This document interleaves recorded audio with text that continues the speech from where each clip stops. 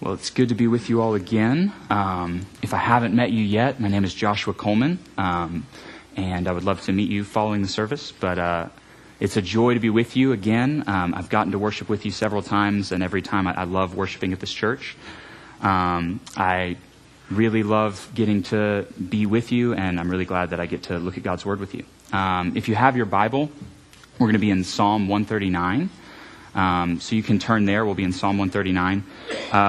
But before we actually jump into the Psalm, I want to talk to you a little bit about awe, wonder, because this is a key theme in our text.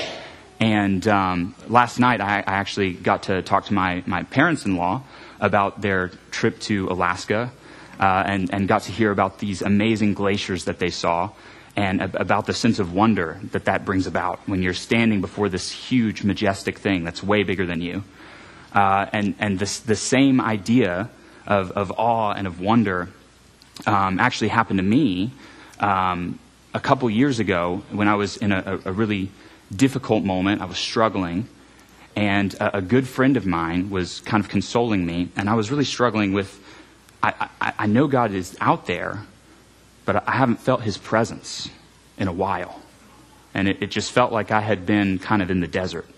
And I was like talking to this friend, and I was saying, how do I know God is there? I believe he's there, but I feel like I haven't experienced his presence in a while. And we were in Colorado, and he said, Josh, turn around, look at those mountains. And so I turned and I looked at these mountains, and I was just, in that moment, transfixed. I was stunned by the beauty. And I was awed by just the immensity of these mountains. And he goes, Josh, they didn't have to be beautiful. They didn't have to be beautiful. They're beautiful on purpose. There's a theologian, von Balthasar, who says that beauty is truth's prophet. When you make a truth claim, people can argue about interpretation, but when you see beauty, it transfixes you. And so it's truth's prophet. And in that moment, I remember it was like I saw these mountains and I realized God is good. Like the beauty of it and the awe that I felt, it pointed past itself. It was like God was tapping me on the shoulder and just like signaling to me like, hey, I'm here. I made this. This is beautiful because I wanted it to be for you. And so as we enter into this text, the reason I tell you that story is because this text is all about awe and wonder in the presence of a mighty and majestic God. And we need that. We need that in our country. We need that today. I was actually listening to a podcast the other day that was talking about the statistics for anxiety and depression in America. And it turns out that they have been exponentially trending upward ever since 2012, which is when social media became ubiquitous in America. And ever since then, and this is actually hitting the younger generation the hardest. Gen Z is reporting way more meaninglessness, nihilism, depression, anxiety. But there's something about awe and wonder, just like that did for me when I looked at these mountains and realized that God was tapping me on the shoulder. There's something about transcendence that sweeps that depression and that anxiety away. There's something about it. It's humbling, but it's also joy-inducing. It's built into our nature to work that way because we're made to have a relationship with a transcendent and holy God. So as we enter into this text, I just hope that you'll be able to catch just a glimpse of the awe and the wonder that I've felt this week as I've been studying this text. It's really beautiful. And you'll see that David is in awe of God. So now we're going to enter in. Please read with me. This is Psalm 139. This is God's word. O Lord, you have searched me and known me. You know when I sit down and when I rise up. You discern my thoughts from afar. You search out my path and my lying down and are acquainted with all my ways. Even before a word is on my tongue, behold, O Lord, you know it altogether. You hem me in behind and before, and you lay your hand upon me. Such knowledge is too wonderful for me. It is high. I cannot attain it. Where shall I go from your spirit? Or where shall I flee from your presence? If I ascend to heaven, you are there. If I make my bed in Sheol, you are there. If I take the wings of the morning and dwell in the uttermost parts of the sea, even there your hand shall lead me, and your right hand shall hold me. If I say, surely the darkness shall cover me, and the light about me be night. The light about me be night. Even the darkness is not dark to you. The night is bright as day, for darkness is as light with you. For you formed my inward parts. You knitted me together in my mother's womb. I praise you, for I am fearfully and wonderfully made. Wonderful are your works. My soul knows it very well. My frame was not hidden from you when I was made in secret, intricately woven in the depths of the earth. Your eyes saw my unformed substance. In your book were written every one of them, the days that were formed for me, when as yet there was none of them. How precious to me are your thoughts, O God. How vast the sum of them. If I would count them, they are more than the sand. I awake, and I am still with you. Oh, that you would slay the wicked, O God. O men of blood, depart from me. They speak against you with malicious intent. Your enemies take your name in vain. Do I not hate those who hate you, O Lord? And do I not loathe those who rise up against you? I hate them with a complete hatred. I count them my enemies. Search me, O God, and know my heart. Try me and know my thoughts, and see if there be any grievous way in me, and lead me in the way everlasting. This is the word of the Lord. It's absolutely true. It's given to us in love for our good. Let's go to the Lord and ask for his help in the preaching of his word. Heavenly Father, Lord God, as we come into your presence today, I just ask that you would speak through your word, that you would tap us on the shoulder, and that you would make us aware of your majesty, of your holiness, of your immensity, of your glory. And let us walk out of this place with a renewed vision of who you are and who we are, and with a sense of awe and wonder that we get to have a relationship with you. Please speak through my words. Please calm my heart and allow me to preach your word for your glory. In Jesus' name I pray. Amen. So this psalm is one of my favorite psalms. And as I said, it has this sense of the immensity of God. And the reason for that is that actually it's a meditation on the nature of God. Isaiah 40 and this psalm are probably the two most looked at psalms, or the two most looked at parts of Scripture, because Isaiah 40 is not a psalm, but for systematic theologians. Because there's so much richness about the nature of God contained in this psalm. And the way that the stanzas work, every 6 verses is a stanza. And David goes from thinking about the omniscience of God, which is God's knowledge, his infinite knowledge, to then thinking about the omnipresence of God, the fact that God is immense and beyond any boundaries of space, to then talking about the omnipotence of God, the fact that God is all-powerful. And then finally, David then takes this turn and gives us 2 possible responses to a God like this, to a God who is omniscient, omnipresent, and omnipotent. There are 2 possible responses that we could have to this God. So first, in the first stanza, let's look at the omniscience of God. David says, O Lord, you have searched me and known me. You know when I sit and when I rise up. You discern my thoughts from afar. You search out my path and my lying down. You're acquainted with all my ways. Even before a word is on my tongue, behold, O Lord, you know it altogether. You hem me in behind and before, and you lay your hand upon me. Such knowledge is too wonderful for me. It is high. I cannot attain it. So 4 times throughout those verses, the word know or knowledge shows up. Because David he's meditating on the knowledge of God. He's meditating on the immensity of God's knowledge. But this is something interesting to me, and you'll see this actually in every stanza. It's not just propositional. It's personal. When David thinks about the omniscience of God, the fact that God knows all things, he also thinks about the fact that God knows him. That actually God knows him individually, completely. God knows David more than David knows David. And so you see in verse 1, O Lord, you have searched me and known me. And so my first question for you is, do you know the God who knows your heart? Do you know that God? Have you experienced his presence? David has, and it blows his mind. He goes on to say, Lord, you know when I sit and when I rise. You discern my thoughts from afar. What's cool about this is that it's not just in our high moments that God is attentive to us, and it's not even just in our low moments, even in our mundane moments, even in our normal everyday life. God is attentive. He sees what we're going through. He's aware of us. He knows us.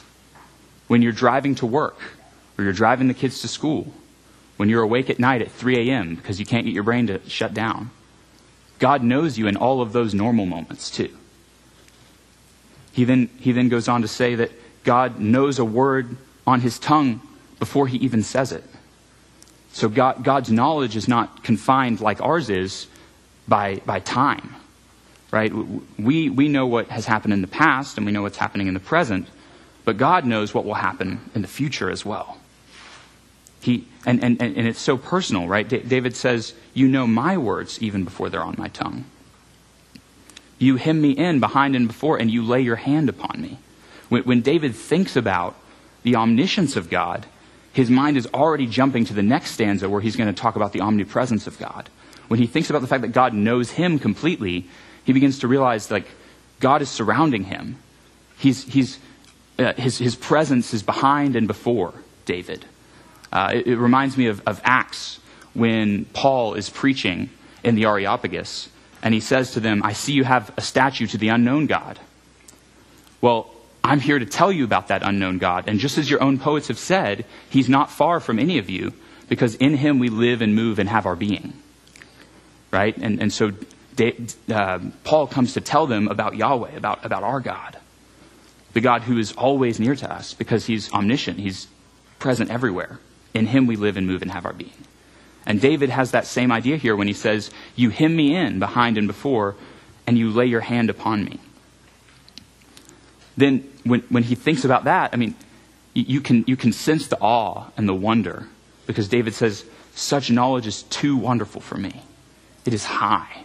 I cannot attain it." This is the proper response, and this is something that will happen to you if you begin to try to fathom the omnis of God. I would encourage you to do this. Sit down and just think about the nature of God. And what you begin to realize is your brain cannot comprehend God. He's not safe. He's not tame. He's beyond your ability to understand. He's beyond your ability to comprehend fully. There's a mystery to God that should humble us. That's the right response, that we ought to be humbled when we think about God. And C.S. Lewis, one of my favorite writers, he wrote this book called Till We Have Faces. That I think it's brilliant. And in this book, there's a character who is sort of searching for God, but who is also very arrogant and very, very proud. And she has lots of accomplishments, and she's a very competent figure in the story. And she's also somewhat of a victim as well in the story. And so she is a very relatable character. She's someone that the whole story you can really empathize with her. But what's interesting is that she keeps indicting God throughout the whole story. Why don't you show up? Why don't you show me your face? If you're there, why don't you make it obvious to me that you're there? And so she has this kind of pride and this arrogance. And it's not until the very end of the story that her pride is completely dispelled, because she does get this glimpse of God, and it completely humbles her. And she realizes, I thought I was the judge, and I thought God was in the dock. But actually, no, I'm the one who's being judged here. God is far more transcendent and holy than I am. And it's actually I who have to answer to him. And in that moment, she's undone and she's humbled. And I can't fully communicate it to you, but I remember, reading that story, you do get a sense of awe. You get a sense of the immensity of God. Humility is the proper response. There's something about our pride that blinds us to God. And there's also something about God's presence that automatically humbles us. James 4, in the book of James 4:6 says this: God opposes the proud, but he gives grace to the humble. And that's actually a really useful verse to know because that's a promise. God is saying, if you're proud, I'll oppose you. But when you humble yourself, then I'm on your side. And I read that and I started thinking about it and I started to realize I am a very, very proud person, very arrogant. But that means God is against me, and that's foolish. It's foolish to set yourself up as the enemy of God. I would much rather be on the same side as God. Like we talked about earlier in the Beatitudes, blessed are the poor in spirit is the first beatitude. The meaning of that is that you're blessed if you have been brought low enough, that you are humble enough, that you have a posture of willingness to receive from God. There's a humility there. And you can see that in the awe and the wonder of David as he thinks about God's omniscience. But then he moves on to God's omnipresence in verses 7 through 12, where he says, where shall I go from your spirit, or where shall I flee from your presence? If I ascend to heaven, you are there. If I make my bed in Sheol, you are there. If I were to take the wings of the morning and dwell in the uttermost parts of the sea, even there your hand will lead me, and your right hand shall hold me. So he moves from omniscience to omnipresence, and he thinks about first the vertical axis and then the horizontal axis, and realizes that God is present everywhere. He says, if I could ascend to the heavens, or if I could, like a Greek hero, go down into Sheol, down into Hades, either way, God is present there. There's nowhere I could go on the vertical axis where God would not already be present. And then he says, what if I took the wings of the morning, which the sun rises in the east, and then he says, and what if I went to the uttermost parts of the sea, which for Israel the sea would have been in the west. So if I went from the furthest reaches of the east to the furthest reaches of the west, and I took the wings of the morning, it's like the idea of like if I could fly at the speed of light from east to west, I still could not outrun God. It's actually kind of funny. This psalm bears a lot of similarities to the story of Jonah. Right? If you think about Jonah, God comes to him and tells him to go to Nineveh, and he says, those are my enemies, and God is a kind and a God of steadfast love and forgiveness. I don't want to go to them lest they repent and God not destroy them. So he runs in the other direction. And that's foolish because you can't escape the presence of God, no matter how far you run, no matter how fast you can go. So he gets in the ship, he starts going in the opposite direction, and what happens? The oceans rage, and Jonah is humbled. And then he's cast into the ocean, and then he's brought by a fish, it says actually in Jonah, all the way down to the depths of Sheol. And finally he cries out to God. Finally he's humbled enough that he cries out to God. So, and I don't think David wants to flee from God's presence. I think he's just in awe of the fact that he couldn't, even if he wanted to, even if he tried. God is, he's present everywhere. There's no place where we could go that we could escape him. And even if we were to flee from him, like Jonah, he would be covering and sustaining and protecting and holding us in existence even while we fled from him. Because God is the ground of being and God is everywhere. There's nowhere you can go to escape from him. Then in verse 10, it goes on to have this idea that David thinks about the omnipresence of God and he makes it personal. He says, even at the furthest reaches of places that I could go, your hand will lead me. Your right hand shall hold me. And I love this verse because what David is saying is that there's nowhere that he could go that God could not lead him. There's nowhere he could go that he would be beyond God's protection. Another C.S. Lewis reference, there's a book called The Horse and His Boy. And it's one of my favorite books from the Chronicles of Narnia. In this story, there's a character who is on a journey. He's leaving a land where he doesn't belong. He's trying to reach Narnia, Aslan's country. Aslan is the Christ figure in the story.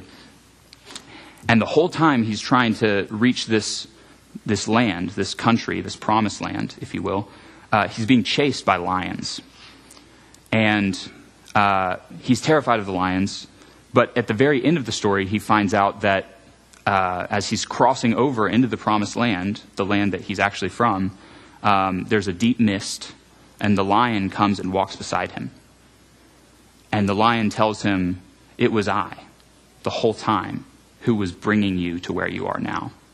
From his crib, when he was brought to safety from a ship that had sunk in a boat, the lion brought him to shore, all the way through the story. The Aravis, the other character that he meets because of the lion chasing them, so they come together. The lion protects him when he's in the tombs. All of these different moments. And so what you realize in the story is that Shasta had been seeking Aslan. He'd been seeking Narnia.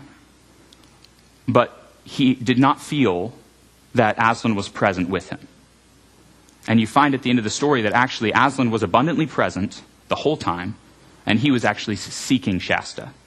That actually Aslan was the primary mover in the story, and he didn't realize until that moment that every moment along the way, Aslan had been present with him.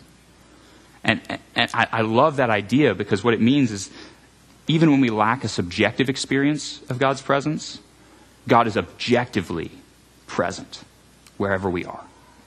Even when we lack a subjective experience of God, we can never lack the objective presence of God, because he's omnipresent. He's everywhere.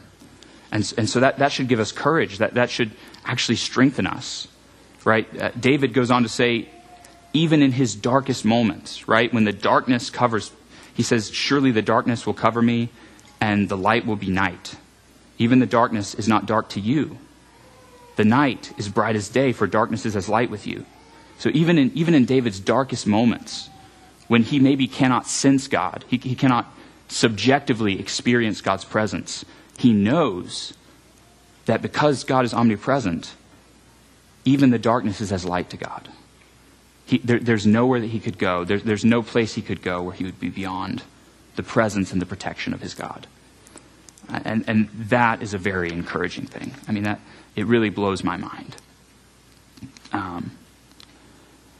There's a book called The Screwtape Letters. Another C.S. Lewis reference. Sorry, I'm pulling from one well, guys. It's just the way it happened. But I love this reference where the demon is writing to a younger demon, and he's trying to tell him, here's what you need to watch out for. And he says, be not deceived, Wormwood. Our cause is never more in jeopardy than when a human, no longer desiring, but still intending to do our enemy's will, the enemy being God, looks round upon a universe in which every trace of him seems to have vanished, and asks why he has been forsaken, but still obeys. Wormwood says, our cause is never more lost than when a Christian does not experience God subjectively, but they still obey because they're trusting that God is still objectively present. So that's the omniscience and the omnipresence. Now we move on to the omnipotence of God.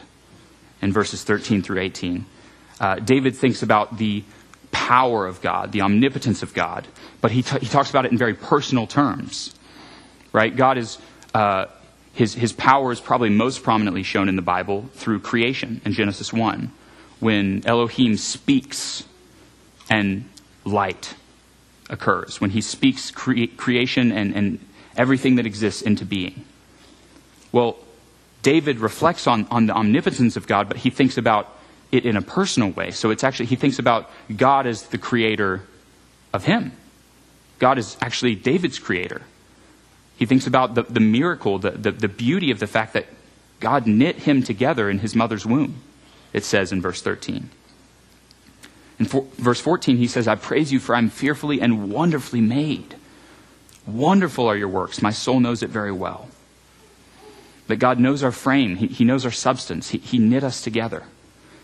Even if you could fully understand the biology, which maybe some of you do, I don't know, it's still a miracle, the way that a human life is formed. It's still amazing that God brought it about the way that he did, and that he designed it to work the way in which it does. It's an awe-inspiring thing when someone is born.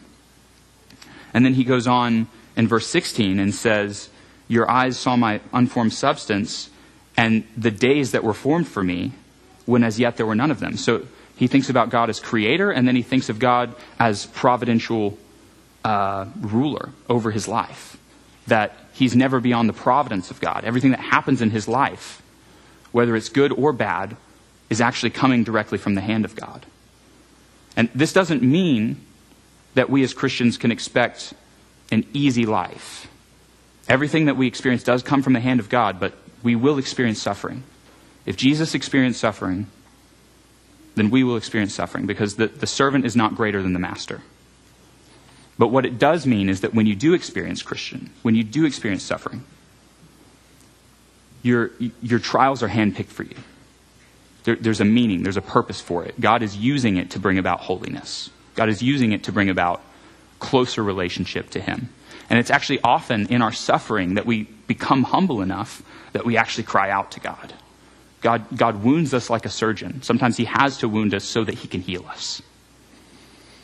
But there's a beauty to that. There's a beauty to the power of God when you realize that the most powerful one uses his power for your good.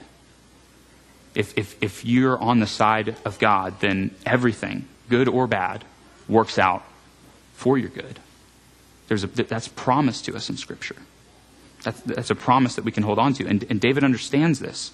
He meditates on the thoughts of God and the power of God, and he says that it's vast beyond the sum of my understanding. He said, the thoughts of God are like sand on the seashore. I can't count them.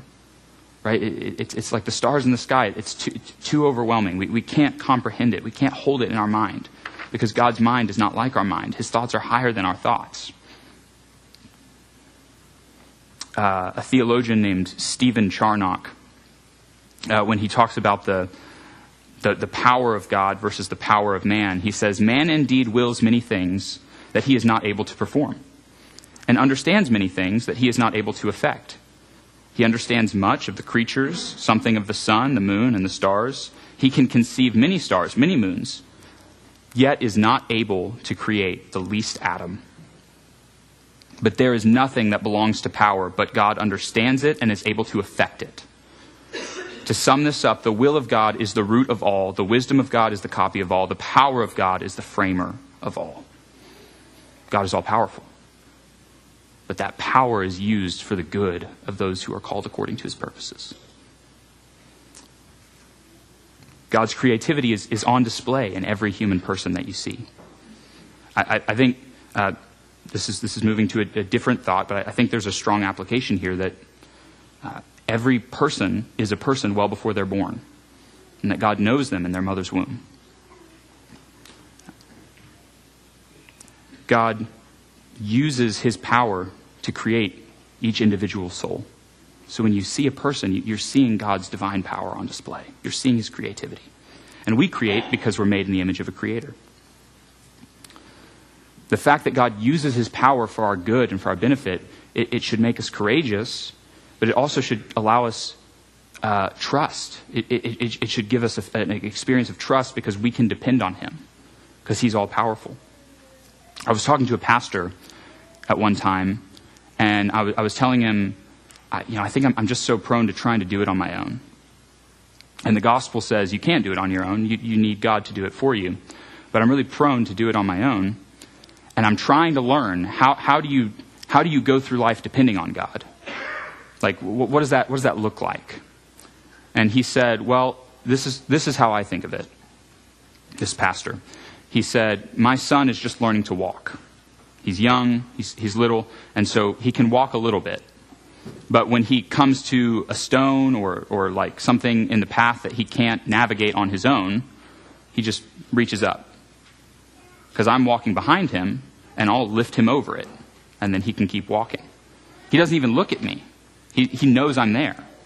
So anytime he encounters something that he does not have the resources to overcome, with the faith of a child, he just reaches up and assumes, Dad's got me. And his dad reaches down and lifts him over whatever it is that is in the path. There's a beauty to that, I think, and a simplicity to that, because as Christians, we have a Heavenly Father who's always present with us, who has the power to affect our circumstances, and is never further than a prayer away. And so I think that when we meditate on the power of God, this should make us a praying people. It should make us a humble people. It should make us a courageous people. It should make us a dependent people.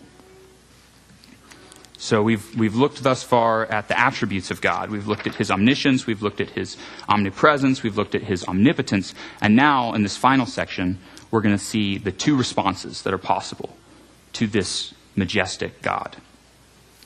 And so David takes a turn. He says, "Oh, that you would slay the wicked, O God. O men of blood, depart from me. They speak against you with malicious intent. Your enemies take your name in vain. Do I not hate those who hate you, O Lord, and do I not loathe those who rise up against you? I hate them with a complete hatred. I count them my enemies. Search me, O Lord, and know my heart. Try me and know my thoughts, and see if there be any grievous way in me, and lead me in the way everlasting." So if you're like me, these verses can sound sort of harsh, right? Because David says he hates the wicked. And I've always grown up hearing that you should love the sinner, but hate the sin. And that is true. And I think there's some New Testament context that David doesn't have. And it is true that we shouldn't just hate people who disagree with us. We should love everyone. I mean, the Bible is clear that we're called to love everyone. However, there's also a sense in which what's on display here is David's zeal for the Lord. Right? Think about Goliath.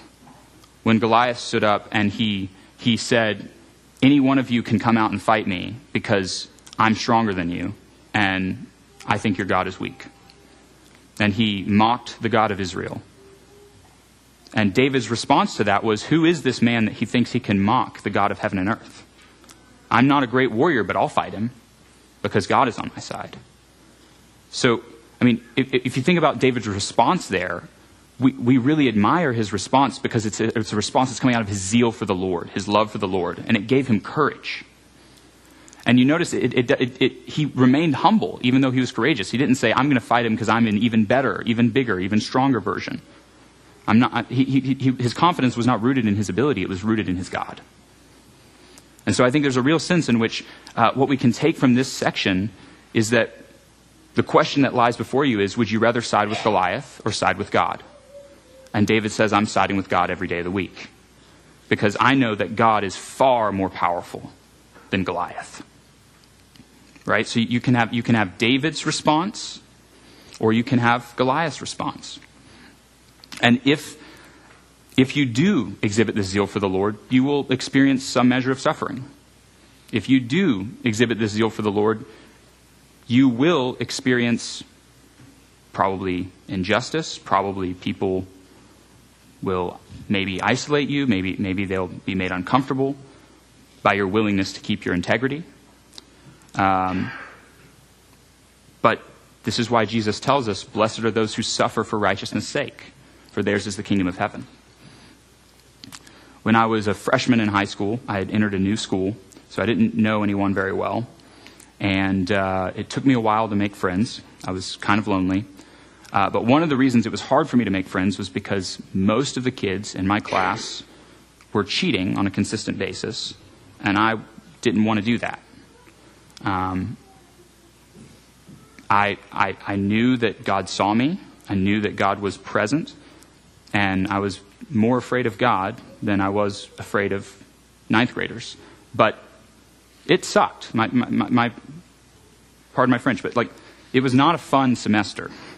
It really was not great. I was very isolated because I wouldn't cheat. But eventually, when the people who had cheated were caught, I was very glad that I hadn't done it.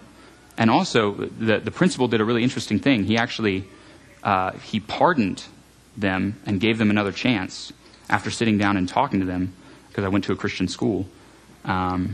He actually gave them mercy, which made me kind of angry because I was like, I didn't cheat this whole time, right? But the thing is, actually, God delights to show mercy, but he also calls us to righteousness. Both are true.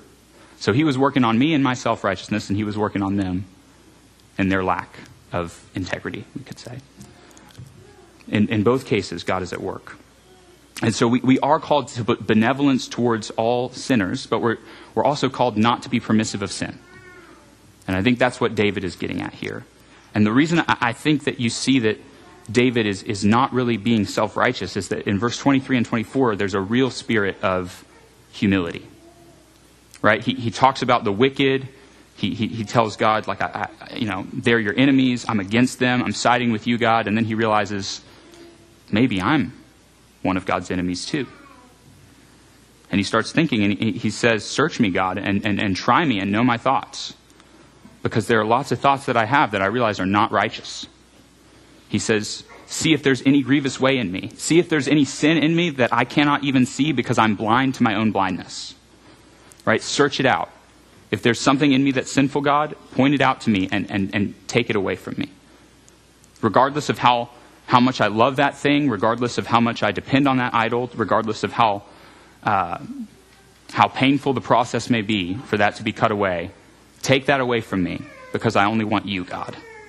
That's David's thought process. That's his, and you see the humility in that he's living a life of continual repentance. He's living a life where he's constantly aware that he is a sinner and he needs God to intervene on his behalf to make him holy. And this is actually, this is the juncture in our lives where we need the cross. Because you don't want God to back off of his holiness. You do not want God to stop being against the wicked. You want him to punish wickedness, but you also don't want him to punish you, but you're wicked. I'm wicked. David recognizes, God, Father, I have grievous ways in me. I'm wicked. I need you to save me. And that's exactly why Jesus came. At the cross, justice and mercy kiss. At the cross, Jesus takes on the punishment for our sin. All the things that we've done that are wicked. Jesus takes the full wrath of God so that those who are in Christ might not have to experience that wrath, but actually rather experience the love of their Heavenly Father. It was counted unto him as his sin was counted unto him so that the love of the Father that is due to him is actually given to us. And so now, if you're in Christ, you're a son, you're a daughter. You may experience God's discipline, but you will not experience his wrath. So may that be where we all land. I promise you, you want that deal. If you try to bargain with God, if you slide your resume across the table and say, accept me based on this, it's no deal every time. We're toast, unless we have a mediator. And that mediator is Christ. And the Christian life is a life in Christ. It's a life of awe and wonder.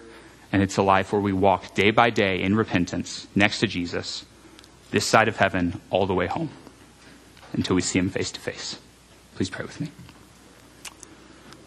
Father God, thank you for your goodness to us.